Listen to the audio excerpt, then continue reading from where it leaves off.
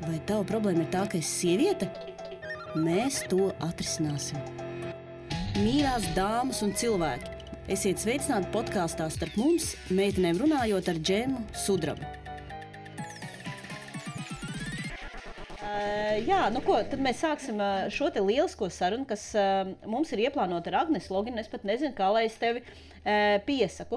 Es te varētu pieteikt kā cilvēku, ko es agrāk tā kā zināju, bet nezināju, jo es sekoju, man likās superīgam blogam, kas bija Shady Rīga, kur tika rakstīts par 2 jaunu sieviešu klejojumiem pa Shady bāriem, un es tieši domāju, ka Dievs, cik šis ir drosmīgi, jo tomēr, jebkurā no viņiem jums varētu arī pārgriezt rīkli, apzakt jūs vai izvarot, bet tomēr jūs drosmīgi devāties tādos šajos piedzīvojumos, un pēc tam izrādījās, ka tā esi tu. Un turklāt tev arī ir dažādas citas ļoti svarīgas kvalitātes. Tu turklāt esi tā kā jaunā politiķa mums no progresīvajiem, un tu organizē kino lektorijas, tu kritizē filmas, tu strādā kino muzejā. Un es rakstu savu doktora darbu par mūzikas videoklipiem. Jā, kur arī fun fact ir tas, ka cik es zinu, to arī ļoti fano par Ozolu. Tā ir. Un toreiz, kad es gāju tevi atbalstīt uz Skutēju šovu ierakstu, un tur pirms tam bija Ozols. Viņai bija viņa tāda 5. klases meitene, bet viņš tur būs, vai es varētu aiziet un pateikt viņam labdien. Un tas ir tas, ko viņi izdarīja. Es tā kā pārliecināts, iet sveiki. Es rakstu doktora darbu par jūsu klipiem, un vienkārši es gribēju, lai zinātu, lai jūs esat informēts. Bet viņi tā... Jā, sveicināt, es tikai gribēju pateikt čau. Turklāt visstrakākais ir tas, ka mēs esam runājuši diezgan daudz jau iepriekš, jo es vienreiz rādīju, es taisu arī Baltijas mūzikas videoklipu konkursu Rīgas starptautiskajā kinofestivālā, ko es rīkoju jau kopš 15. Konkursu ne jau festivāls rīkoju, bet konkursu es rīkoju no 15. gada. Un 16. gadā es rādīju vienu Ozolu klipu. Un viņš tur bija, tā kā mums bija Q&A ar viņu, un bija tā, un vienkārši visās bildēs izturēs tā, ka vienkārši tā kā man kolēģi runāja ar viņu, es vienkārši nevarēju neko pateikt. Pilnīgi starstruck. Es nezinu, kāpēc, bet tas tā. Bet jā, bet man ļoti liels prieks, ka mēs jau esam sākuši ar vienu no mīļākajām tēmām pasaulē, kas ir Ozols. Jo vienkārši, un šito te, es nezinu, kā, man liekas, ka tas, nerunājot par to jau, ka man ir ļoti dziļa cieņa pret Ozolu Dairadi kopš 2000. gada sākuma. Un cilvēki šajā brīdī, labāk, ka jāatgriežties pie autortiesībām. Bet es vienkārši, es tiešām esmu uzrakstījusi jau doktora darbā zinām daļu par Ozolu klipu rajonus. Tas ir nopietni. Es tā kā kādreiz viņi arī pabeigšu to visu darbu. Bet, principā, vienkārši 2004. gadā, vai tas bija, man liekas, es nevaru īsti atrast, tas bija 2006. vai 2004. gads, bet Ozols uzstājās skolēnu dziesmu svētkos.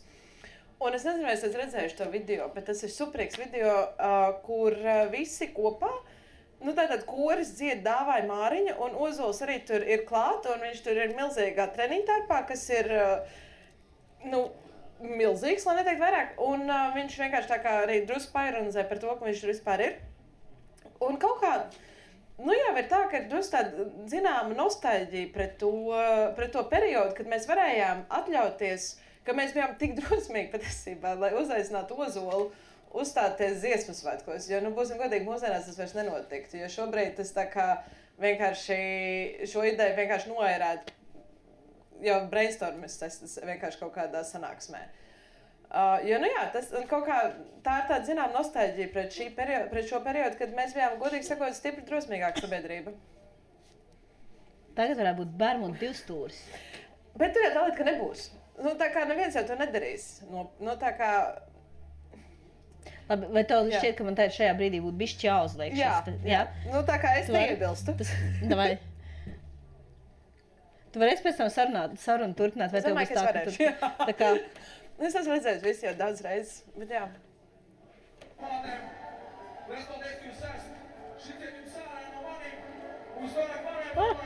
Es nevaru pagriezt.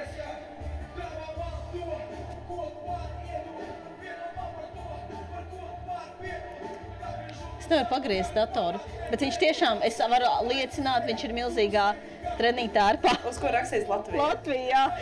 Tā kā hokeja drusciņi. Bet šobrīd mēs esam sabiedrība, kurā ir noteikts, kā dziedāt himnu. Līdz ar to šis totāli nenotiktu vairs. No tā kā ir oficiāli likumi, kā pareizi dziedāt himnu. Ir tiešām oficiāli likumi? Kāpēc viņi ir? Mums acīm redzot bija problēma līdz šim. Jā, es domāju. Es atstāšu to tā, lai tu tā kā ekrānā var Ozolu redzēt, lai viņš tevi iedvesmo. Labi. Jā, tad mums ir tā kā standarts, kā dziedāt himnu, šo es nezināju, pastāst par šo. Nu, es neko daudz par to arī neiezinājos, jo man likās tik brīnišķīgi, ārprātīgi, ka es nevēlos par to baigi daudz vairs zināt, bet bija par to kaut kāds zinām līmeņa ņemšanās un viedņošanās pirms kādiem 2 gadiem, ja es nemaldos, kad viena no institūcijām radīja savu standartu, kā pareizi, nu tā kā, bet okay. Es varu atrast. Jā, tā kā mēs šo nezinām. Tas bija LZA. Jā. Zinātņu akadēmija. Kas ir īstā vieta, kura tiešām zina lietas, vai ne? Arī par gariem un eņģeļiem, jo tur taču tomēr ir visādas dažādas institūcijas. Un viņi noteikti, tā ir taisnība, jā, tagad es arī atceros, ka bija par šo. Tā kā es domāju, ka Latvijas karogu vairs neviens neļaut šitik necienīgi likt. Vadlīnijas trenītāri izmantošanai dziesmu svētku laikā. Bet kur tiek noteikts, cik plats vai šaurs viņš drīkst būt. Jā, lai nav necienīgi. Tā kā Amerikā ir tie štati, kuros nedrīkst būt tik zemas bikses, kad var dibenu redzēt vai apenes. Tad tev varot ielikt cietumā. Bet labi, es šo arī internetā lasīju. Tieši ļoti, ļoti neusticami. Jā. Bet jā, tātad Ozola līnija manā dzīvē ir arī tāda diezgan jau pamatīgi, jau kāds pāris gadus. Vispār tā, labi, ok, tad tas tāds... Man bija tāda ļoti skaista epizode pirms kādiem pāris gadiem, tātad 2015. gadā mums bija tas pirmais Baltijas mūzikas videoklipu konkurss, ko mēs taisījām Riga IF ietvaros. Un es biju, tā kā, tas ir pirmā reize, ka mēs vispār kaut ko tādu darām, pirmā reize, kad es arī kaut ko tādu daru. Un vispār tas ir arī pirmais gads, kad Riga IFam ir kaut kāds vispār konkurss. Un mums tā vajadzēja tādu smuku pasākumu, kā vispār to visu Short Riga programmu atklāt. Un mēs tur ar manu kolēģi Annu tātad bijām atlasījuši filmas un kaut kādas tur lietas, ko mēs varam parādīt savu atklāšanas vakarā. Un es ļoti vēlējos, un es arī galu galā parādīju, atklājot mūsu konkursu, es parādīju Ozolu klipu rajonus. Un tad tajā dienā es pirmo reizi sazvanījos ar Ozolu, un tas bija tā ļoti aizkustinoši. Bet tad bija tāds ļoti arī komisks brīdis, kad, var sakot, mēs stāvam Kino Biza, kur mums tātad ir vakarā šis pasākums, un nočekojam visus failus, vai viss strādā, vai viss iet. Un mēs tātad, es skatos to rajonus, un tā vajadzēja tādā normālā, sajūsmā. Un ienāk Vitālijs Manskis, kurš arī kaut kādu iemeslu dēļ gribēja kaut ko nočekot tur Bizē, viņam vēlāk bija tur cits seansi. Un viņš arī sāk skatīties, un tā man prasa, kas tas ir, un tāds viņam drusku pastāst par Ozolu. Viņš saka, cik interesanti, mums Krievijā tāda nekad nav bijis. Kā tu fleitē? Jums tāda ir vēl vairāk nekā mums ir bijis. Bet tā, jā, tas īsti par to, kā es arī Vitāliju Manski iepazīstināju ar Ozolu dēļ. Tad, kad es biju backstage ar Ozolu, tas nebija tā paredzēts, ka es vienkārši, principā, tu podkāsts būs jābeidz, bet mēs turpinām runāt par to, par Ozolu. Tad es mēģināju būt chill. Tā ir taisnība, par Ozolu runā pārāk maz, tā ir taisnība.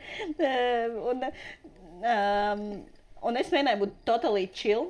Es tēloju, ka es nezinu, kas viņš tāds ir. Es teicu, labdien, Džeima. Un arī ar Donu es tēloju, ka es nezinu, viņš teica Arturs, sveika Artur. Un tā, es vienkārši nezinu, kas viņš ir, lai gan mājās mums visu laiku skan šitā salauzta sirds, tādēļ, ka manām meitām ļoti patīk. Un viņas turklāt ir pārliecināts, ka Dons Ozols, tas ir cilvēks viens. Ja viņa vārds ir Dons Ozols. Un man likās īstenībā baigi krūta, laba ideja, Dons Ozols. Un tā, Misters Beans un Dons Ozols. Un tā. Cik skaisti. Mums vajag Donu Ozolu. Jā, vai ne? Mums tikai Donu Ozola reizniec. Okay. Tā ir sieva! Donu Ozola reizniec ir Donu Ozola sieva.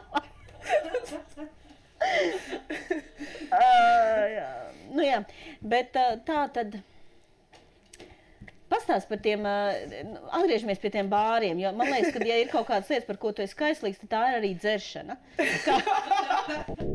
Kā tas ir būt sievietei 21. gadsimtā? Džēmas podkāstā mēs runājam par seksu, resnumu, tievu, mākslu, literatūru, bērniem, karjeru locekļiem un jebko pa vidu. Starp mums meitenēm runājot ar Džemu Sudrabu. Galvenais nepiedzerties, vai ne, tā, kas man arī vienmēr bet, klausies, vispār kādreiz man tā kā, kādreiz, labi. Nē, reizēm arī tiešām es esmu pavadījis arī daudz naktis runājot ar cilvēkiem ļoti intensīvi par tām autortiesībām. Tas nav joks, bet, labi, tātad par dzeršanu. Un ozolu.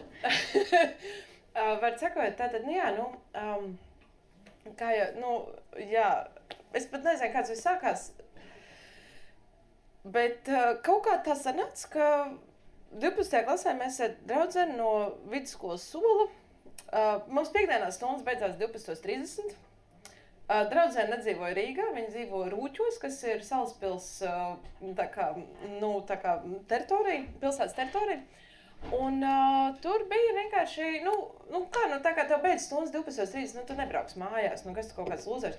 Tad mēs tā kā gājām apkārt, un kaut kā gadījās, kā ne, mēs atklājām abas divas jau diezgan ātri, ka mūs ļoti vieno tādas absurdas situācijas un tāds kaut kas drusku tāds pārpasaulīgs. Un, tā kā vēlāk, ja mēs studējām Ventspilī, mēs arī, piemēram, ļoti likām lietā savu iztēli, un mēs bijām absolūti pārliecināti, ka viens mūsu pasniedzējs ir vampīrs.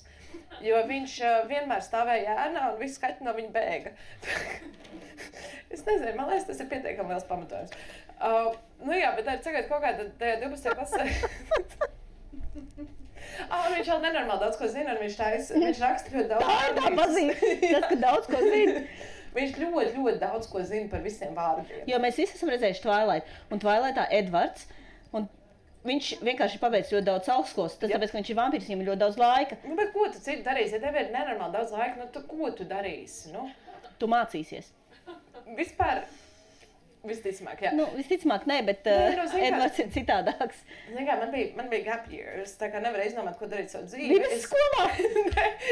starp bakalauru un tādu, ko dzīvi. Okay. Es atgriezos atpakaļ mājās, un es nezināju, ko darīt ar savu dzīvi. Un kā gadījās, ka es uzsāku 5 mēnešu katoļu teoloģijas kursu. Ar cerību, ka tas man kaut kādā mērā... Es vienkārši gribēju kaut ko darīt. Tā kā, es saprotu arī šo te mācīšanos visu laiku. Es tādēļ šobrīd esmu arī doktorantūrā, un es neesmu vispār vēl tuvu disertācijas beigšanai, bet es atvainojos, es visu laiku mētājos ļoti apkārt. Es atgriezīšos pie šeit tas mans dēļ īstenībā, jo es vienkārši uzreiz par Edvardu sāku domāt. Bet vienkārši man bija ļoti smieklīga situācija, kad es intervēju vienu cilvēku savai disertācijai, un tad intervija bija 1 dienā, un viņš intervijas laikā piedzērās. Tā kā, es ļoti daudz domāju, ko man darīt ar to interviju. Tad beigās es kādam profesoram arī šo stāstīju, viņš teica, zini kā, tas, pēc tā, ko tu stāstīji par šo cilvēku, izklausās, ka viņam ir alkohola problēmas. Un, respektīvi, ir tātad skaidrā, tu viņu īsti nedabūs nekad. Respektīvi, tātad tev vajag atkārtot interviju 3 reizes un pārliecināties, vai tas, ko viņš tev stāst, vienmēr ir apmēram viens tas pats. Un tad var ticēt tam, ko viņš saka. Bet vēl viens risinājums bija nepateikt, ka viņš bija piedzēries. Un uztaisīt tikai vienu interviju, un tā tu pabeigsi tomēr to doktorātu. Jā, bet zini kā, man tas iekšējais milzīgais godīgums tomēr, un tad tā kā es nevaru. Jo tā kā cilvēki reizēm... Tā kā šo mēs daļu izgriezīsim un ieliksim tajā progresīvo reklāmā. Šis, sorry, tas tā kā, ir iemesls, kāpēc es to daru, bet jā. Un... Par bāriem. Par bāriem atpakaļ. Tātad, jā, kaut kā tā gadījās, ka mēs tad atklājām, ka mums abām ļoti patīk šādas vietas un viss kaut kas tāds, kas ir absolūti ārprātīgs un tāds viegls novirs no normas. Šodien, piemēram, mēs esam absolūtā sajūsmā par to stāstu par kazu, kura palīdz, kuras dēļ atrada cilvēku, kurš bija, es nezinu, vai es redzēju, bet epistāsts. Anyway, var sakot, tātad mēs nokļuvām... Bāri. Un tātad, kā gadījās, ka es pat neatceros, kas bija pirmais bārs, uz kur mēs aizgājām kopā, bet mēs mācījāmies Franču licejā, un tas tātad, tā ir interesanta apkaime. Šobrīd jau viņa ir drusku tāda, pieķemmētāka, bet 2008. un 2009. gadā tur bija stipri interesantāka publika un vispār tā visa vide. Un mēs arī bijām tāda ļoti savāda klase, mēs bijām vispār arī tāda, mēs bijām tāda absolūti netipiska vidusskolas klase. Jā, visi to saka vidusskolā. Jā, zini kā, mēs starpbrīžos spēlējām, mēs griezām pudelē noskaidrot, kurš pirmais nomirs. Tā kā, ja tā padomā, principā, tur mums daudziem bija tāds nopietnas problēmas patiesībā, bet, tad kaut kā mēs, teiksim, visi man klasbiedri arī gāja visu laiku pīpēt uz tiem karpiem, un acīm redzot, kādam tik nenormāli izbesīja, ka tieši tajā, tieši kaut kādā 2. gadā, kad mēs mācījāmies Ranžu licejā, ap kapiem uzbūvēja žogu, lai tie licejisti vienkārši beigtu iet tur pīpēt. Vai lai spoki palikt iekšā. Tā kā mēs nezinām. Win-win. Vampīri. Jā. Un, kaut kā, es pat neatceros tiešām, kas bija pirmais bārs, uz kur mēs aizgājām, bet mēs abas divas savstarpēji nesaistīti nokļuvām brīnišķīgā bārā, ko sauc pie Valrieksta, kurš atradās uz Dzirnavu un Satiklas ielas stūra. Pie Valrieksta bija, tā kā pasakaina vieta, tur tagad ir tas kaut kāds tāds motobārs, man liekas, tas tāds. Un tur bija tā, ka vienkārši, tur uz galdiem ir šie te visādi, kā viņi sauc, trauki, kuros liek benčikus, tad pelntrauki. Super, es atceros vārdus. Kā jūs redzat, es noteikti neesmu vampīrs, jo es nezinu visus vārdus. Tur bija visi te kaut kāds tās zemesriegs buņģiņas, tukšas zemesriegs buņģiņas kā pelntrauki, un tur bija šis te bārmenis, tāds kungs labos gados, kurš, kad, tā kā tu paprasti dzērienu, viņš to glāzi noslauka kreklā un tā kā, ārkārtīgi aizkustinoša vieta. Un tā mēs tur kaut kādu sakarā noplītējām viens sestdienu, bet ar citu kaut kādu kompāniju pilnīgi. Un tad mēs ar Līvu par šo runājām, un viņi izrādās arī bija nesen bijis pie Valrieksta. Un tad kaut kā pamazām mēs taisnājām, bijām kopā. Tad mēs nokļuvām visādās. Es nesen biju pie Valrieksta, arī varētu būt kaut kāds, tāds foršs, tur ir tāds spēks iekšā. Yep. Un tad bija tās visas brīnišķīgās citas vietas, kur, piemēram, tur Valentīna, kas tas pagrabiņš, tas bija pie Barona centra, tramvaja pieturas virzienā uz centru. Un tur tagad ir, es nezinu, kaut kāds akmeņu veikals, es nezinu īsti. Un tur bija savukārt, vienkārši viss sienas bija noklāts ar tādām Gerkena, štām te glezniņām, kur tek ūdenskritums. Un vienkārši tur visu laiku kaut kāds tāds arī aizdomīgs skaņas, visu laiku kaut kāds tur rādio, super FM. Tur kaut kāds, tur visi džekti Valentīnā bija kamuflāžu tērpos. Tā kā ir lietas, kuras labāk. Un tad mēs arī atklājām visus tos tuvākus rajonu bārus, ieskaitot mūsu brīnišķīgāko un mīļāko vietu, kas ir Jumis, kas tagad ir mednieku bārs. Vai jūs esat kāds bijis Jumī? Haha, protams. Jā. Gandrīz bija. Tā kā, var sakot, šobrīd Jums ir pirmkārt diennakts vieta uz Brīvības ielas pretī Larokai gandrīz vai? Un, principā, mums bija arī brīnišķīga randeņa ideja. Tātad randeņa koncepts. Vakariņas Lausnamā, dzērienu Jumī. Un tad bija viens periods, kurā mēs Jumī visu laiku skatījāmies Eirovīziju, kas bija arī, tur bija baigi forši. Vienreiz mums pievienojās viens skatītājs no malas, kas nebija tā kā mūsu kompānija, un viņam bija tāds dzeltenis maisiņš sānā. Un tas bija tas gads, kad Olga piedalījās Eirovīzijā, Nacionālajā atlasē. Un viņš tur sēdēja un es laiku teicu, es tik ceru, ka Olga neuzvarēs. Jo viņš teica, ka viņš dzīvo Olgai blakus un ka viņa esot reāli stulba. Un viņš ļoti negrib, lai viņa brauc uz Eirovīziju. Un tā kā, to gadu Olga arī neuzvarēja. Bet viņai bija brīnišķīga dziesma, bet saule riet un mīlestība nepāriet. Tā kā... Tas arī ir taisnība. Jā, kaut kādā mērā. Yep. Un ar Jumi ir tā, ka šobrīd, kā es minēju, to sauc par mednieku bāru, un es vienreiz viņam prasīju, kāpēc jūs pārsaucāties. Viņa teica, zin kā, mēs dabūjām ļoti daudz jaunas izbāziņas par 50 eiro, un tagad skaties tiem izbāziņiem, tu redzi, kāpēc viņi maksāja 50 eiro. Viņi ir krītīgi? Tā kā katra acu savā virzienā. Tas gan brīnišķīgi. Un kādreiz vēl Jumī bija tāds brīnišķīgs šots, kas saucās Černobiļa. Es neatceros, kas bija Černobiļā, to droši vien citu labāk zinu, bet viena no sastāvdaļām bija absins, un viņi dedzināja, un tā kā pareizi bija tā, ka tu iedzer 2 Černobiļas, un tad vairs neatceries pareizi, kas notiek tālāk. Bet kaut kādiem dēļ to tagad vairs netaisa, nezinu kāpēc. Un tad Jumī bija tāds brīnišķīgs periods, kad viņi visu laiku taisīja dažādas fantastiskas dekorācijas.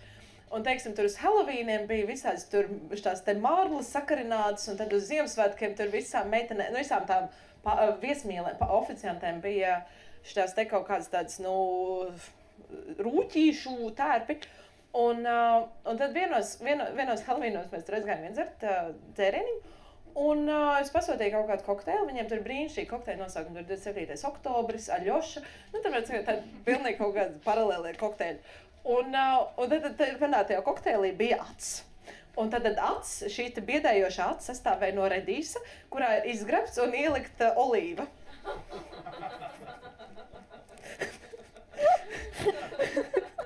Tas bija kaut kāds žintoniks ar redīsu. Tas ir daudz labāk nekā īstats, kas arī varētu mednieku bārā būt. Un vēl mēs dabojām daudz acis. Par 20 eiro. Bet tad ar viņiem savulaik bija arī tādas superīgas. Viņiem tur dziļākajā telpā ir tāds milzīgs akvārijas, kurā bija oranžas zivis visu laiku iekšā. Un tad tur vienreiz mēs aizgājām uz to dziļu, kaut kā aizgājām tur arī sestdienas vakarā, kā saprotu, es esmu daudz pavadījis laiku šamī. Un mēs tur vienreiz bijām sestdienas vakarā, un es drausmīgi tā gaisma, tā ļoti spilgta un drusku nomācoša. Un tad es izslēdzu to gaismu, un uzreiz mums klāt ir tā pārdevēja, saka, nē, tagad, kopš pagājušās nedēļas, mēs nedēļas nogalēs jumī gaismu ārā neslēdzam. Un tā ir laikam viena no tām lietām, par kuru tu negribi zināt, kas tur notika iepriekš. Viens no tiem likumiem, par kuru izcelsmi tu īsti nevēlies zināt patiesībā. Kā cīņas klubā. Ko lūdzu? Par cīņas klubu. Tu zini, kad tu nerunā par cīņas klubu. Jā, bet tā kā šitas ir vairāk arī, jā. Tāpat kā arī tur reizēm palaiž tos te visus kaut kādas, lietošanas instrukcijas veismašīnai, piemēram, kurā rakstīts, ka nemazgāt kaķus.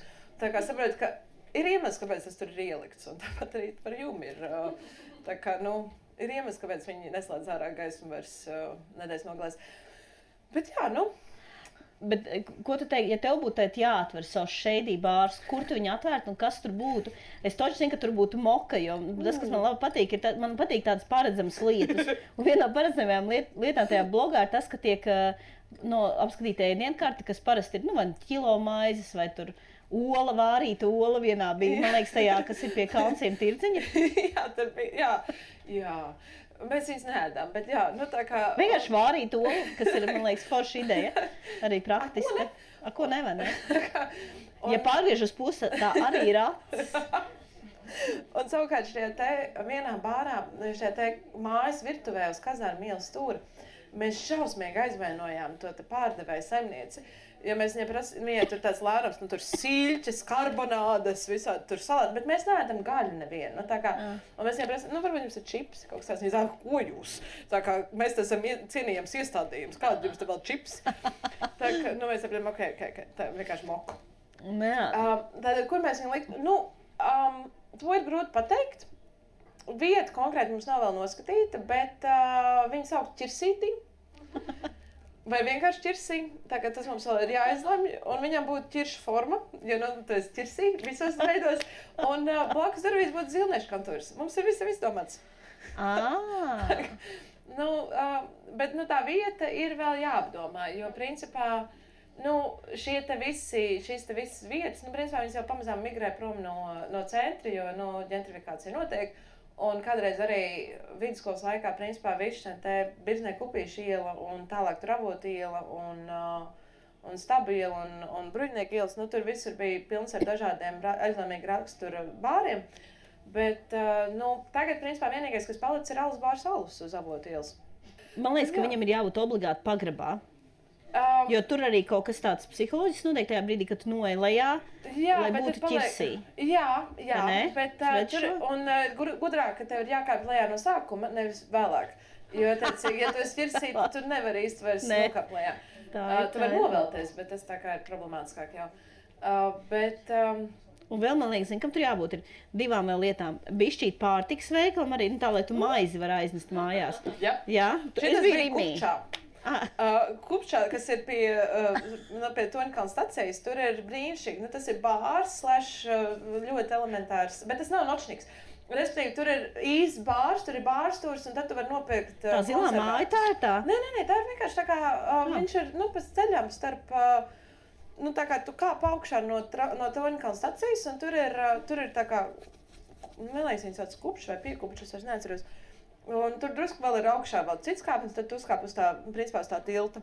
Un jā, tur viņiem ir bāriņš, un tur tu vari nopērt arī konservētas pupiņas. Vot, šis un otra lieta, man liekas, ir tas spēļu automāts, kur tev jāsit, nu, tā kā tur ir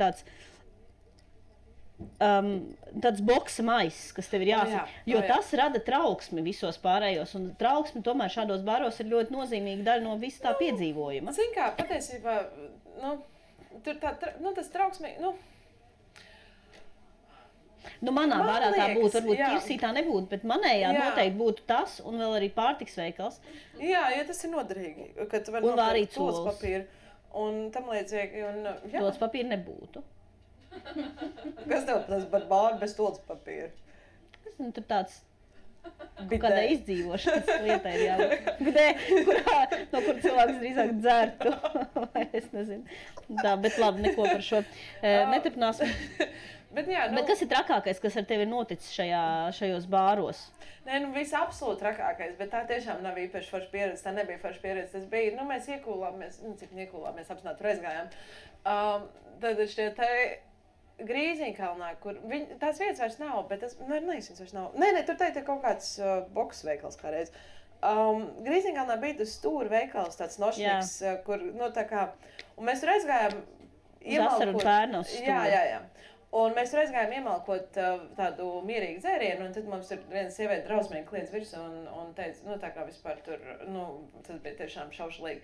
Bet principā, godīgi sakot, pēc 4 promilēs mēs jutāmies labāk uzņems nekā KKC parasti. Tā ka, tur, viss drausmīgi blendz, un tā kā viens vīrietis šausmīgi visu laiku uz man skatoties atvainojas, ka viņš ir netīrs. Bet tā kā... Es zinu arī, KKC var gadīties tāda situācija. It kā jā, bet tā kā tas būtu tā stipri ironiskāk. Bet šeit cilvēks tiešām jutās neveikli, ka viņam likās, ka rekur atnākuši tādas jaunas meitenes, un tagad viņš ir tāds netīrā jakā. Un tad, tā kā ir visā tādi ļoti skaisti gadījumi bijuši, tur, teiksim, kaut kādā šitie Čiekurkalnā ir brīnišķīga vieta, kas ir, kur ir viss, ko tu meklē. Tur ir veikals, un tur ir telpa, kur tu vari iedzert, un tad tur ir ziedu veikals un frizētava, un kaut kāds vēl arī atsevišķi tur avīšu teica, man liekas, bija kaut kas tam līdzīgs. Un principā tajā bāra telpā tur ir vienkārši tāds letes gar sienām, un tu vari dzert, skatoties sienā. Dzēriens no glāzītēm, ko tu iegādājies veikalā. Superīgs koncepts. Vienkārši konceptbārs. Un, tā kā, bet, tas tāds, ko tu jau zini, tāds iespējams tāds dramatiskākais bija par Jumī, vienu nakti Jumī, kas arī bija absolūts pārpratums gal galā, bet, var sakot, mēs vienu dienu aizgājām, savulaik tātad, var sakot, kad man tas bija aktuāli, es mēdzu, tā kā Džeku kaut kādā 2. vai 3. randiņā viņa aiziet uz Jumi.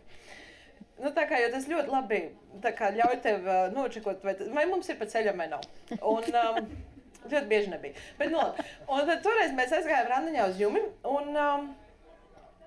kā gadījās, ka ne, tas bija kaut kur, diezgan vēls jau, un tā kā visiem pēc darbiem un tā, un kā es minēju, Jums ir diennakts bārs, un tad tur kaut kur mēs jau esam aizsēdējušies ar pusnakti, un tātad tur ieveļas iekšā vīrietis, kurš tur kaut kā tur parunā ar šo te ar pārdevēju, kur ir meitene, kas tā kā nesen sāku strādāt, bet it kā viņi pazīst to Džeku. Un tad viņš tur ievērs tajā dziļuma telpā, kur tajā brīdī vēl bija tāds milzīgs viens dīvāns, kur tad tur viss sēdēja un tās zivis. Un tāds liels putns pie televizora. Un principā vispār tā telpa, godīgi sakot, izstāsta pēc tādas vietas, kur Deivids Linčs varētu uzņemt porno. Ja viņš kādreiz to gribētu darīt. Un, tad var sakot, viņš tur ievēs tur uz tā, nogājuši tā divānu un, tā kā aizmiega, labi, mēs tur turpinām runāt, tur kaut ko. Un pēc kādu laika viņš tā kā sāk mosties un tā kā sāk tā uz mums tā drusku agresīvi skatīties, un tad jau sāk tā drusku agresīvi mums arī pievērsties un sāk teikt, ziniet, vispār tā kā es jūs te noduršu, ko jūs te darāt, tā kā, kāpēc jūs te esat? Un tā, tā, mēs tā sevot. Tā kā vienkārši tāds pilnīgs, kas te īsti notiek un tā, un tad, bet tādā saraustīt, un viņš paliek ar vien agresīvāks, tomēr, un tā agresīvāk vērš pie mums. Un tad tādās saraustītās sarunās ar to pusaizmigušo vīrieti, kurš runā tikai krieviski un pārdevēju, mēs saprotam, ka pirmkārt Džeku sauc Mindaugs, viņš ir no Lietuvas, un otrkārt viņš dzīvo blakus durvīs. Un viņš ir vienkārši sajaucis mājas ar bāru. Un viņam tiešām liekas, ka mēs esam vienkārši tā kā ielauzušies viņa dzīvojamā istabā.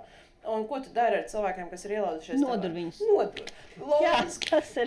Tā kā vēlāk jau izrādījās, ka Mindaugs bija no Kauņa Žalgiris bandas, līdz ar to varbūt tas ir tāds jau loģiskāks notikuma risinājums. Bet, tad jau mēs tā normāli sadraudzējāmies, līdz kādiem 4 rītā runājām par mīlestību. Un tas tāds, notikums ar laimīgām beigām. Bet principā, jā, tas bija tāds, bet, toreiz tas, un vēl tāds brīnišķīgs notikums bija, ka mēs bijām Soļankā vienreiz. Soļanka ir tāds joprojām bārs uz Brīvības ielas, un mēs tur kaut kādā sakarā arī iepeldējām kādā piektdienas vakarā ap 2 naktī, un tur bija tādi džeki treniņtērpos, kur spēlē šahu. Un tas bija tik superīgi, un man likās tik, tā aizkustinoši, ka, tā kā tu regulāri visās, tā kā man patīk šie visi šeitība bāri, jo tu regulāri esi spiests pārvērtēt savus stereotipus pats. Jā, šis ir forši. Piemēram, 4 pramelēs bija arī pulkstenis ar Jēzus bildi. Tā kā, Un tur cilvēki sēdēja 11. dienā un ēd dasmēs un runāja par to, kā uzzināt bērnus. Tā kā... Un kā rīzē kā man ikdiena. Vai tu tagad domā, ak Dievs, kas tas ir, ko es tagad klausos? Tu klausies mūsu brīnišķīgo un ļoti jautro podkāstu Starp mums meitenēm runājot. Runājot par tā kā lietu pārvērtēšanu... Bāra lieta. Okay. Vai tu tātad iesaistījies partijā Progresīvie? Un piedalījies arī vēlēšanās. Jā, braukāji pa Latviju. Visi vienmēr saka, tā politika ir tāda pretīgi drausmīga lieta. Ja? Vispār kandidēšana uz atbildīgiem amatiem ir šaušalīga lieta, kur nabaga Giela dzējoļus izvilka ārā. Drausmīgi nabaga. Bet saprāt, vienkārši es vienmēr,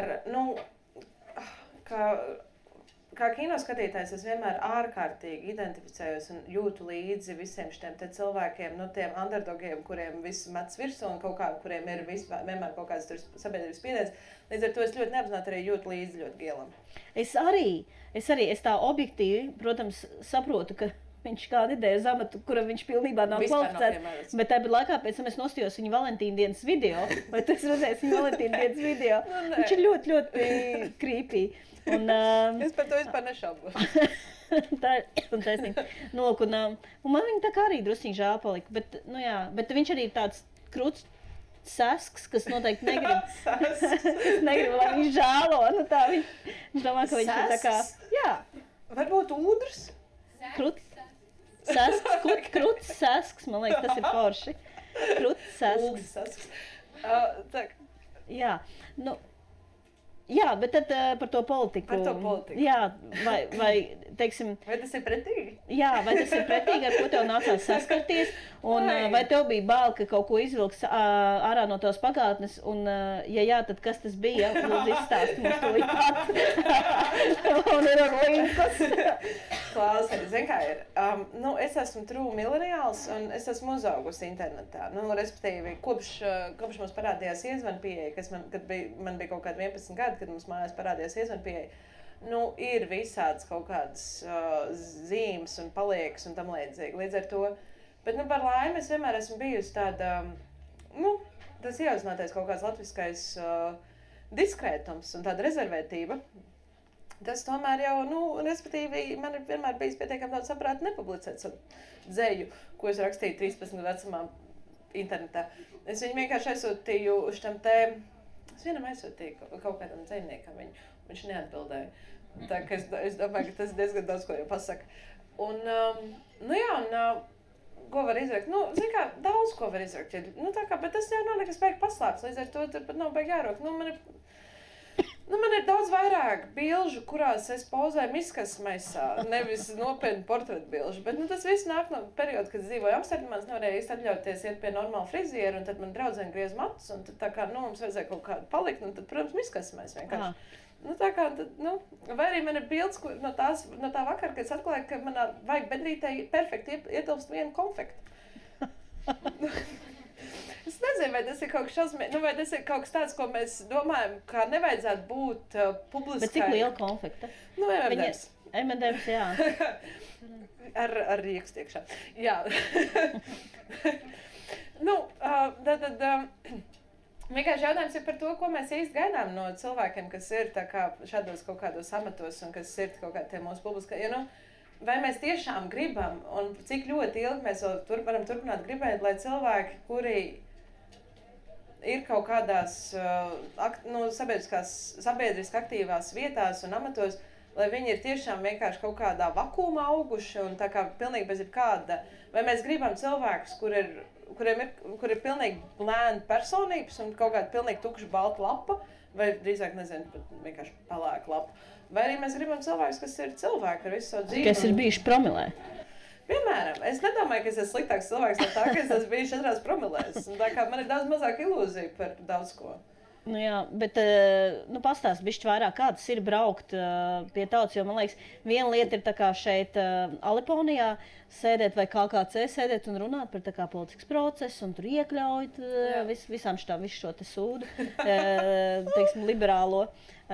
Un cita lieta ir aizbraukt uz Latgali, jo tu kandidēji no Latgales. Vai... Nebija jau tik traki. Problēmas ir... problēmas jau viscaur ir ļoti līdzīgas visā Latvijā, cik es esmu arī, tā kā šī man ir, šī pieredze konkrēti rāda, un tas ir, mēs esam ārprātīgi nevienlīdzīga valsts, un no nevienlīdzības cieši drausmīgi visur, KKC ir viens problēmas, mēs, tā kā, principā visi man draugi, kas strādā kultūrā, un es strādāju kino jomā un muzeju jomā, principā mēs esam tas, kas kvalificējas kā strādājošie nabagi, jo, tā kā mums vispār,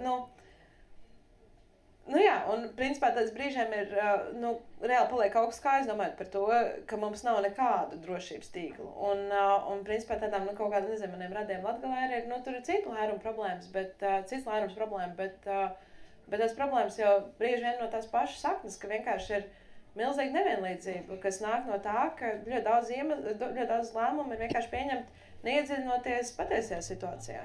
Un neiedziļinoties tajā, ka mēs esam arī ļoti, ļoti fragmentēta sabiedrība. Un ka mēs dzīvojam tā kā ļoti bieži runā par to, ka mēs esam savs burbulis, ka mums jāizsāknās tās burbuļi, bet bet tas nav viens tāds burbulis, ir ļoti daudz maz burbuļu, un tie burbuļi savstarpēji nepārklājas.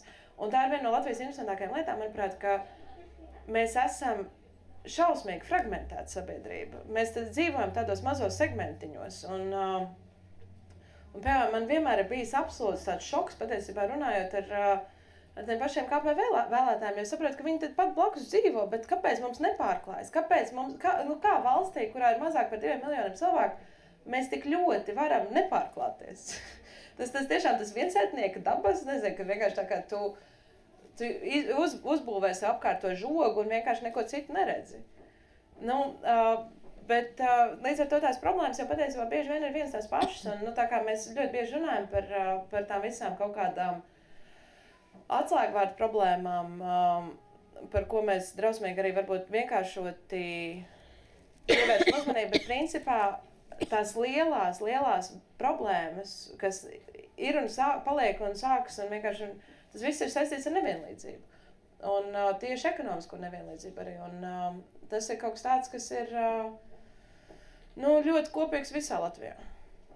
Bet vai tie mani draugi, kas savukārt bija Parā, viņi stāstīja par to, ka ejot ar šīm teltīm, visi cilvēki tev saka tā kā, jā, un tu šeit esi ieradies tādēļ, ka tu arī vēlies pie silas. Jā, absolūti, jā, tā kā tas, cik bieži tev cilvēki saka, tas nāk no, tas kaut kāds drausmīgās... Un ko tu saki ar šo? Kāda bija tava atbilde, kad tev teica, ka tā kā tu arī gribi pie silas? Bet tā kā, bet es nevaru arī melot cilvēkiem. Es nevaru 100% teikt, ka jā, es esmu vienkārši Jēzus otrreizēja atnākšana, un es tā kā, jūs nekad manā darbībā neatradīsiet neko, kas ir kaut drusku nobīd no kaut kāda perfektā, pareizā vektora. Tā kā man nav nekāda tiesība apgalvot par sevi. Es nezinu.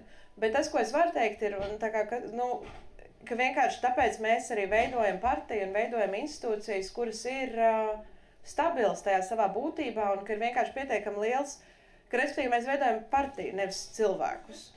Un ka tas ir, man liekas, tas drausmīgi svarīgais aspekts, kur mums līdz šim politikā ir drausmīgi pietrūcis, ka mēs visu cerību liekam uz cilvēkiem, bet neviens cilvēks nav, atkārtojoties Jēzus otrais atnākšana. Nu, tā kā tu nevari ticēt tik ļoti vienam cilvēkam, ka viņš šeit atnāks un viss sakārtos. Nu, tad mēs vēl gaidām Kārlu Ulmanu vēlreiz. Arī viņš neko nesakārtoja, bet Bet ja mēs tā vietā veidojam institūciju, kurā tiešām ir stabili pamati un caurspīdīgas iestrādnes, un ka mēs tā kā, un ir veidi, kā saukt cilvēkus pie atbildības, tad tas ir ļoti svarīgs ceļš uz priekšu, un tas arī tas, par ko es mēģināju parasti runāt. Es teicu, tad nebalso par mani, balso par mūsu partiju, balso par to, ka mēs tā kā veidojam tiešām citu kaut ko. Bet no kurienes Latgalē tu esi oriģināli? Es esmu dzimusi augusi Rīgā, bet mana mamma ir no Krāslavas un tēvs ir no Kārsavas. Līdz ar to man ir ļoti, ļoti, ļoti daudz tantes. Tā kā principā no Baltinavas līdz Rēzeknei. Un tas ir ļoti plašs reģions, bet man īsti tur tā kā lejā uz Lietuvas pusi tur īsti nekā nav. Bet vai visi logini nobalsoja par tevi, vai cik procenti? Es nezinu. Bet skatoties pēc tā kā, kur par mani ir ievilkt plusiņi, tad skatos, ka tur dzīvo mans tantes, kur ir tā kā. Bet, zin kā, tas arī tāds, tas tā pus pa jokam, Tu vari pēc tam viņām jautāt, tā kā, es atvainojos, bet kāpēc no šīta vēlēšana apgabala ir tikai viens plusiņš? Jā. Man vispār daļa rādu dzīvo Dekšārēs, un tagad viņi pārcēlas Varakļāniem, bet Dekšārs tāds ļoti, ļoti īpatnējs mazs ciemats, 5 km no Varakļāniem, un Dekšārēs tātad tur, man ir saistība ar turieni, un man tur rada dzīvo, un es tur pavadīju ļoti daudz laika bērnībā, un no turienes bija arī viena no tām LSDSP un garā tālāk nosaukuma. Es aizmirsu, kāds viņam bija. Es zināju vienu brīdi visu līdzskaņus, kas tur bija. Bet es nezinu. Tā bija tā 3 partiju apvienība. Jā. Un LSDSP, GKL. KDS. Super. Tā kā kāds atceras labāk līdzskaņas nekā es. Kāds, ka tu Jēzu aizmirsi. Tā tu būtu atcerēsies, ka Kristīgo demokrātu savienība. Es zinu, viņi man vienreiz Twitterī. Nē, pēc tās par Dekšāriem. KDS man Twitterī, pēc tam, kad man pagājuši gadu pazūd kaķene, un es meklēju to savu kaķeni, un viņi atradās un es tā priekpilni ierakstīju, ka jā, viss kārtībā, boļi mājās. KDS man ietvītoja kaut ko no sērijas. Tā kā es ceru, ka tagad saimniece būs mācījusies, un tā kā bez mazā vienkārši jums vispār nevajadzētu kaķi. Tā kā, tas bija ļoti ļauns tvīts patiesībā. Un tad tur vēl viens cits arī ietvītoja, ka, labāk, ka jums nav bērnu. Vienkārši wow. Reāli ļauni tvīti tur bija par to, ka kaķeni izkrīt no 4. stāvloga. Anyway, tur ir iemesls, kāpēc ir tas teiciens, curiosity killed the cat. Tā kā, manam kaķim nav vispār nekāda pašsaglabāšanās instinkta. Starp citu, es tev izstāstīšu, labi par tām Dekšāriem, bet es tev gribēju izstāstīt, tad tev ir šie 2 kaķi, ja? Jā, man ir. Serjoža un Bo. Un es tātad lasīju, ka ir pētījums uztaisījis par kaķiem. Viņš nav ļoti reprezentatīvs. 11 kaķi ir aptaujāti, un tas noticis Japānā, kas arī tur varētu būt kaut kāds tur tā kā nobīdes. Bet man likās ļoti interesanti secinājumi. Tātad tie kaķi tika vērot, un jautājums, ko zinātnieki vēlējās secināt, ir, vai kaķi atsaucas uz savu vārdu. Jā. Tā atbilde ir jā, bet viņi izvēlas nereaģēt. Jo obviously kaķi ir dirsis, ko es vienmēr tiešām viena lieta ar amorālu, par ko es runāju šajā podkāstā, un otra tā, ka kaķi vienkārši, man liekas, ir pretīgākie dzīvnieki un nepateicīgākie un riebīgākie. Viņi vispār neko nenovērtē. Viņi vienkārši ir tiešām šaušalīgi dzīvnieki. Un otra lieta, kas ir vēl sliktāk, tas, ko darīja, klausies, tas, ko tur darīja pētnieki, tātad viņi lasīja 10 vārdus, no kuriem sastais vārds bija kaķa vārds. Un, vai vienkārši kaķis reaģēja uz saimnieka balsi. pēc pirmos 3 vārdus kaķis klausījās, un pēc tam vienkārši tā kā dozingo, viņš neko nedzird, viņš tikai dzird pirmos 3. Sveiks, manu mīļo, un viņš tā vienkārši viņam vienalga, ko tu viņam saki. Un tad, kad viņš dzird savu vārdu, viņš drusciņi pakustina ausi, tas nozīmē, ka viņš ir sapratis, bet viņš tā vai tā nereaģē. Un uz pārējiem 6 vairs vispār ne. Tāpēc tas nav svarīgi vairs, ja tas nav pirmais vārds, kāda var starpība? Tā kā tu vari būt šajās vardarbīgajās attiecībās visu laiku, tas ir tas, ko es nesaprotu. Jo viņi tevi izmanto, es gribu, lai tu atver acis. Nē, es kā vispār bija tā, ka kā es vispār nokļuvu pēc tiem kaķiem. Mēs kaut kad atgriezīsimies pēc tam dekšārā. Var sakot, kā es nokļuvu pie kaķiem? Bija tā, ka man ir tendence šausmīgi tā strādāt. Un tā kā, jā. Un principā bija tāds viens periods, gadu garumā, kad es gāju ārā no mājām ap 9 no rīta un atgriezos pēc 10 vakarā. Un es saprotu, ka šits nestrādā.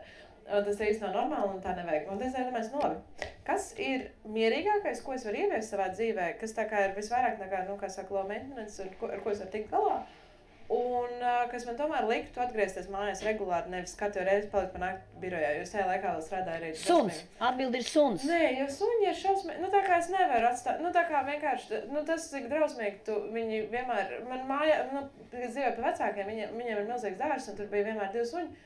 Un vienkārši tas, ka pēc cilvēku ārā. Mēs būsim dekšāras. Un vienmēr, kad tā kā tu ej prom, un tie suņi vienkārši, viņi pat tādi dzīvo ārā, viņam visi ir baigi forši, un nenormāli daudz vietas, ko darīt, un arī vānas, uz kurām iet. Tā kā viss notiek, bet viņi vienalga, tā kā ir tik skumji, kad tu ej prom. Kaķiem ir vienalga.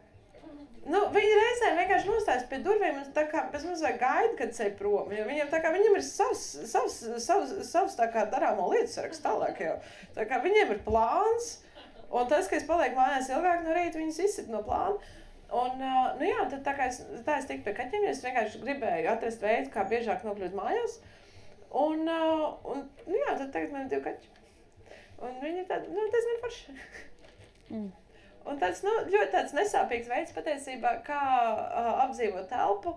Un, zin kā, puķis gluži tā kā nekomunicē ar tev parasti. Kaķi arī nē. Tā arī nav taisnība. Ko saka Japāņu pētnieki, kas pēdījuši 11 kaķus? 11 gadus vai ne? Jo serioši, kad viņš nokļuva pie manis, viņš vispār bija tik šausmīgs, dzīves satraukts, salauzs kaķis. Viņš nonāca pie manis no patveres, viņa vārds jau bija serioži no paša sākuma, es vienkārši viņu paturēju. Un, principā, man ir teorija, ka ja serioži būtu cilvēks, viņš vienkārši dzīvot pa maskačku un visiem streļīt cigaretes. Un balsot par? Par serioži tur beigās man man liekas par saskaņu, bet tas būtu vairāk tā kā aiz tāda īsta peer pressure. Jo serioži nevar turēties pretī spiedienam. Līdz ar to tur tā kā principā, kurš vairāk gribētu viņu balsu dabūt, tas arī to dabūt.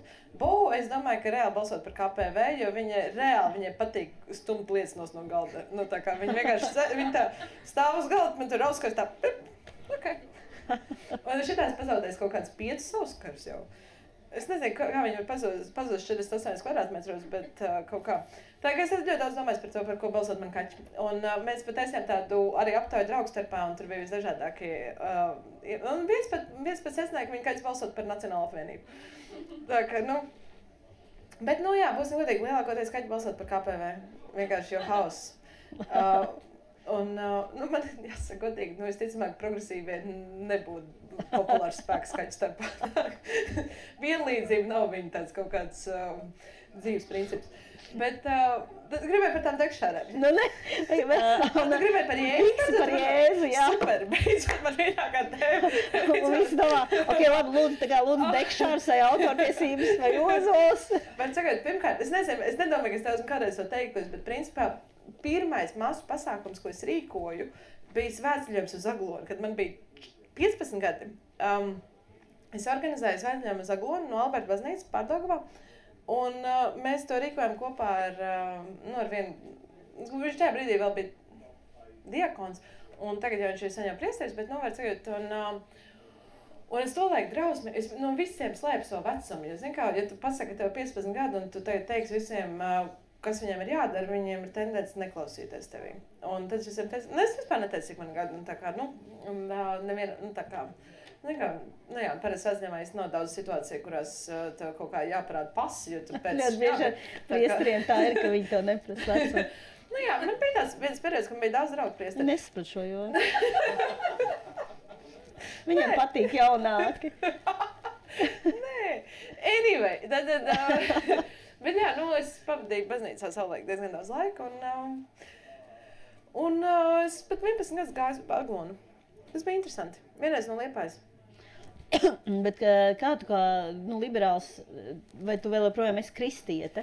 Vienkārši jautājums ir par to, ja tu esi uzaudzis katoļu baznīcā, vai tu vari kādā brīdī nebūt katolis. Jo vienkārši, respektīvi, katru reizi, kad es esmu lidmašīnā, man liekas, ka es tūlīt nomiršu, es skaitu rožkroni.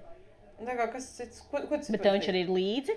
Tev ir 10 pirksti, kam tev vajag vēl līdzi kaut kādas lūkšana krellas? Tā ir kā tu nekad nebūtu bijis svētceļojumā. Bet un pirms kaut kādām pāris nedēļām es arī biju Radio Marija runāt par feminismu, kas arī bija tāda ļoti interesanti. Mēs tur, Radio Marija ir tāda katoļu radio, un viņi tur gribēja runāt par feminismu, un domāju, ko ne? Un ko ne ir tāds ļoti bieži tāds vadmotīvs manā dzīvē, kā es pie daudz kā nokļūstu.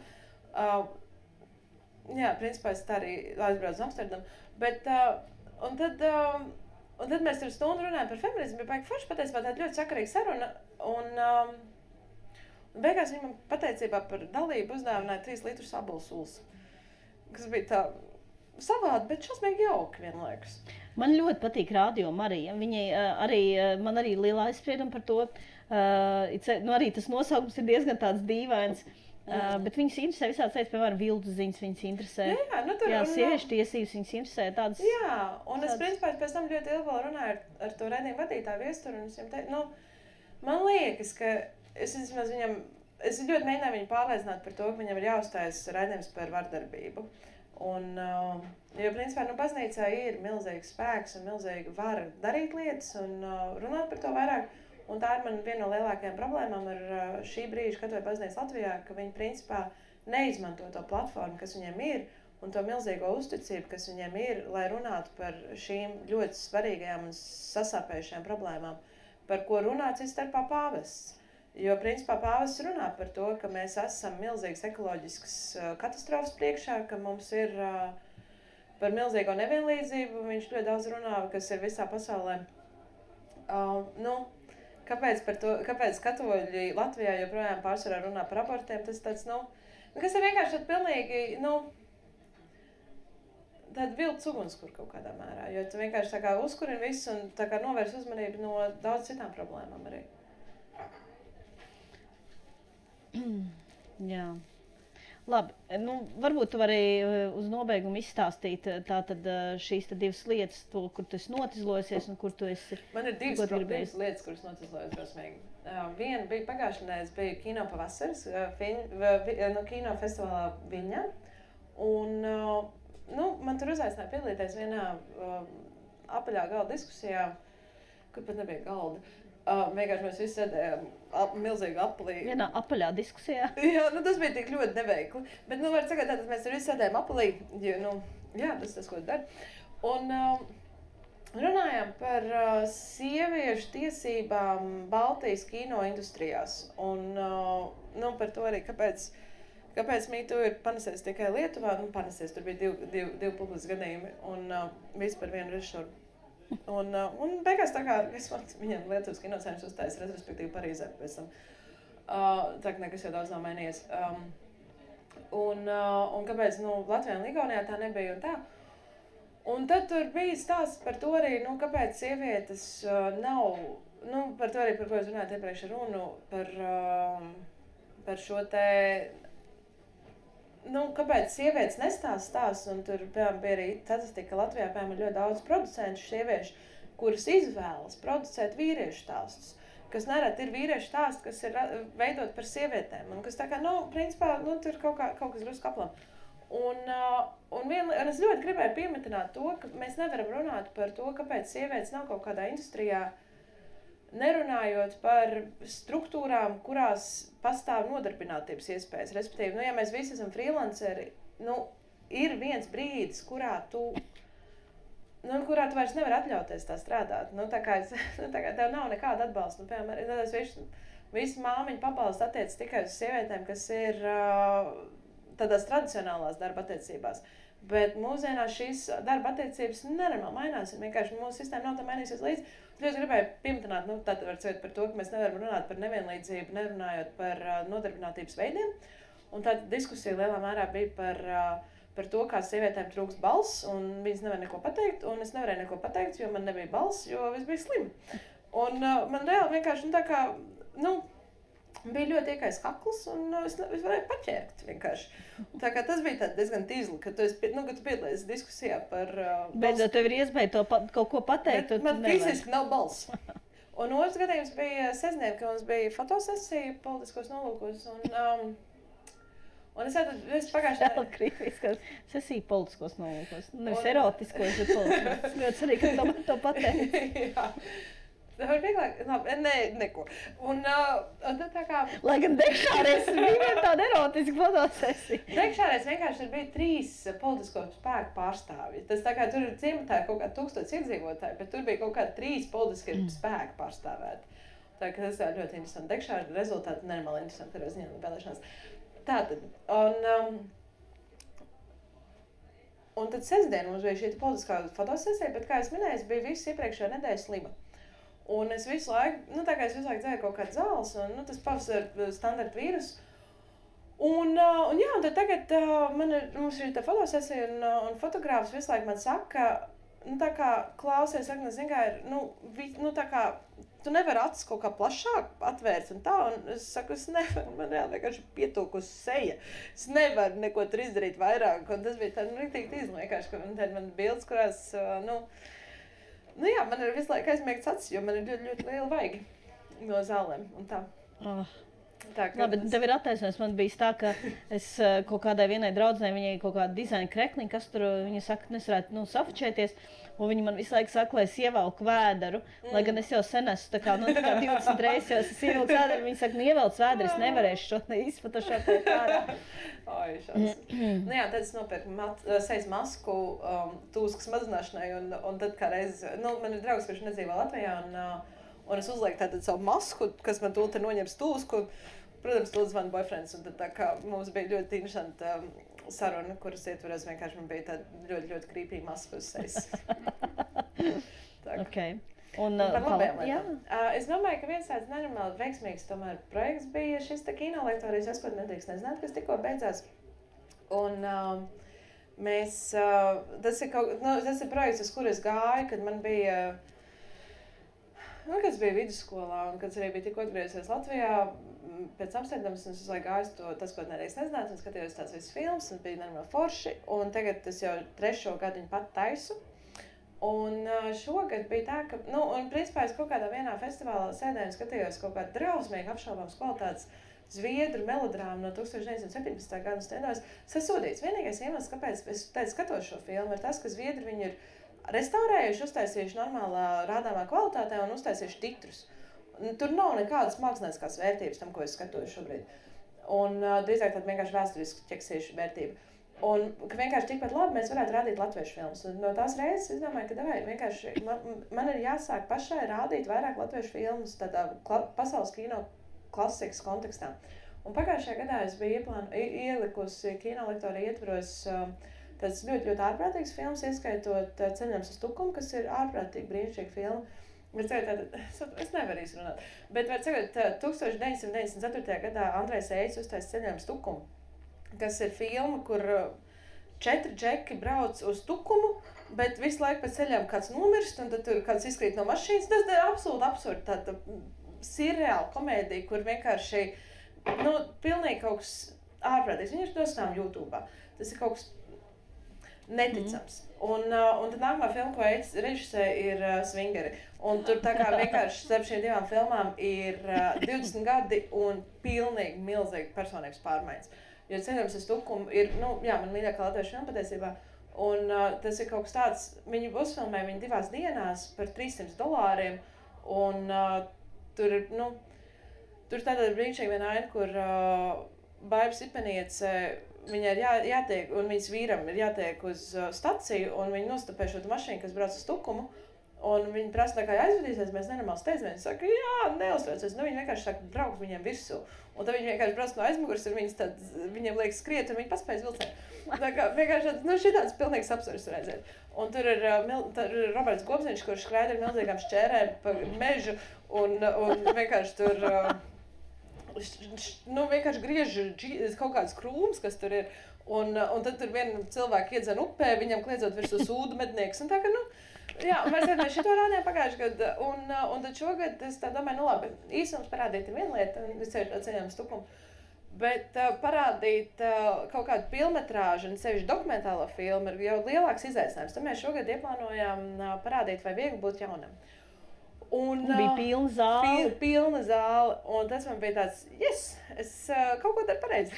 Tā ka, ka mēs esam pareizā ceļa patiesībā. Jo, ir tā latviešu kino klasika ir jārāda, un principā, tad mēs runājam iepriekš par Ozolu un par autortiesībām un tādām lietām, bet patiesībā viena no manām lielākajām lietām, ko es ticu, ir latviešu kino. Un tad es vienkārši ļoti bieži, es diezgan daudz braukāju pa citiem festivāliem, un man visādi, tā kā ir dažādi draugi un paziņas, un es ļoti bieži cilvēkiem stāstu par latviešu kino. Tad vienam draugam, vienam draugam vācu kuratoram, viņam ļoti patīk filma Pie jūras klimats, un viņš teica, ka viņš grib viņu parādīt Rotterdams kinofestivālā, un viņš saka, jā, tas brīnišķīgs stāsts par Pie jūras klimatu, bet vai tu zini par Ābols upē? Un viņš neko nezināja par Ābols upē, jo, principā, Ābols upē ir filma, kas tap tāpēc, ka Pie jūras klimats netap, jo Rīgas kinostudijā tāda, principā, tev ir lai nostrādātu status, kurā bija Rīgas kinostudija, jo Rīgas kinostudija bija ļoti augstā statusā, viņiem bija jāražo konkrēts spēlfilmu skaits gadā, bet tāpēc, ka Pie jūras klimats tika apturēts ražošanas laikā, viņiem bija viens filmas iztrūkums. Un tad viņi paņēma Aivēra Freimaņa sen jau uzfilmētos dokumentālos materiālus un pārtaisīja to par spēlfilmu.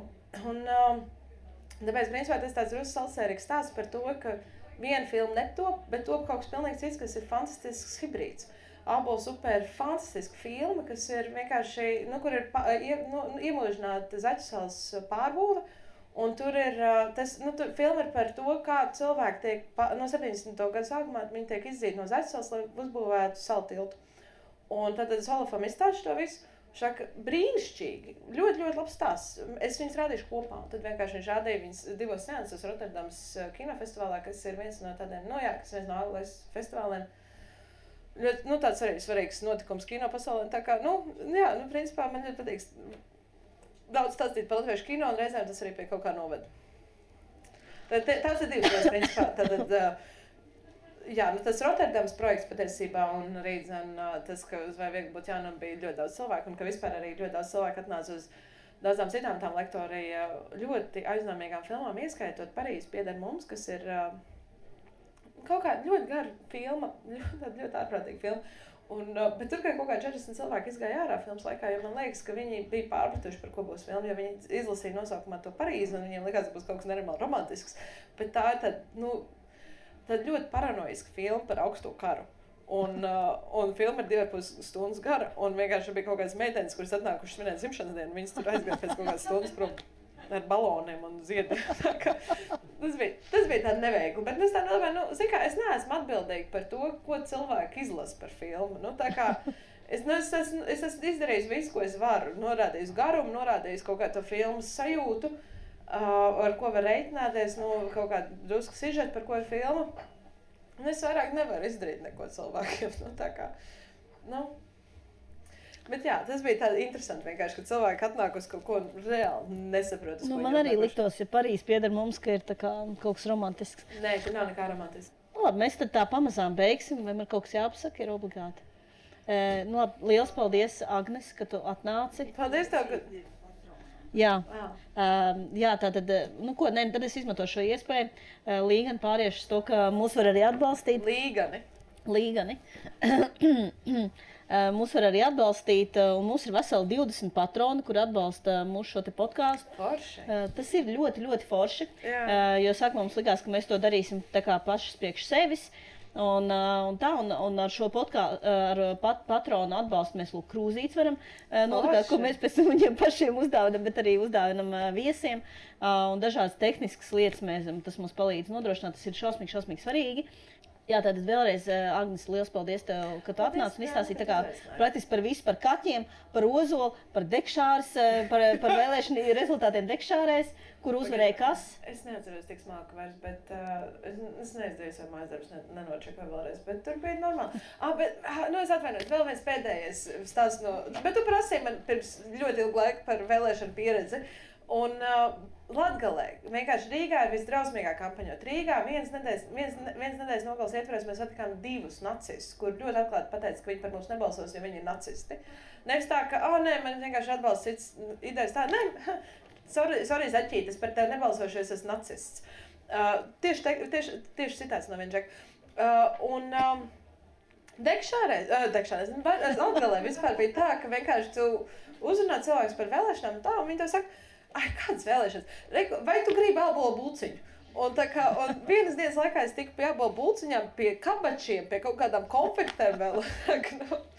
Un pilnīgi citu lietu. Tas, ņemot vērā to, ka tev ir tie neregulārie ienākumi, kā reāli palīdz. Tev varbūt neievēlē, bet tu beidzot biji bišķi pēdas. Jā, un tas ir drusku pretēji, jo pārsvarā ir tā, ka tā kā cilvēki, kur grib tikt ievēlēt, viņi kaut ko dod, bet Latgalē man deva lietas vienkārši. Forši. Labi, tad mēs pamazām veiksim aplausi. Paldies tev liels un paldies jums. Jā.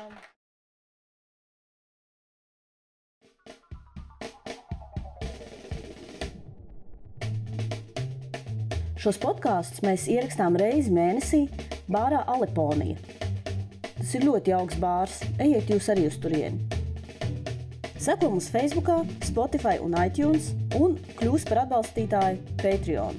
Un tad, ja tev ir žēl naudas priekš mums, lai gan mēs neprasām daudz, vienmēr ziedo nevalstiskajām organizācijām, piemēram, Centram Marta. Vai tu mums jau seko Facebookā? Tūlīt pateici seko.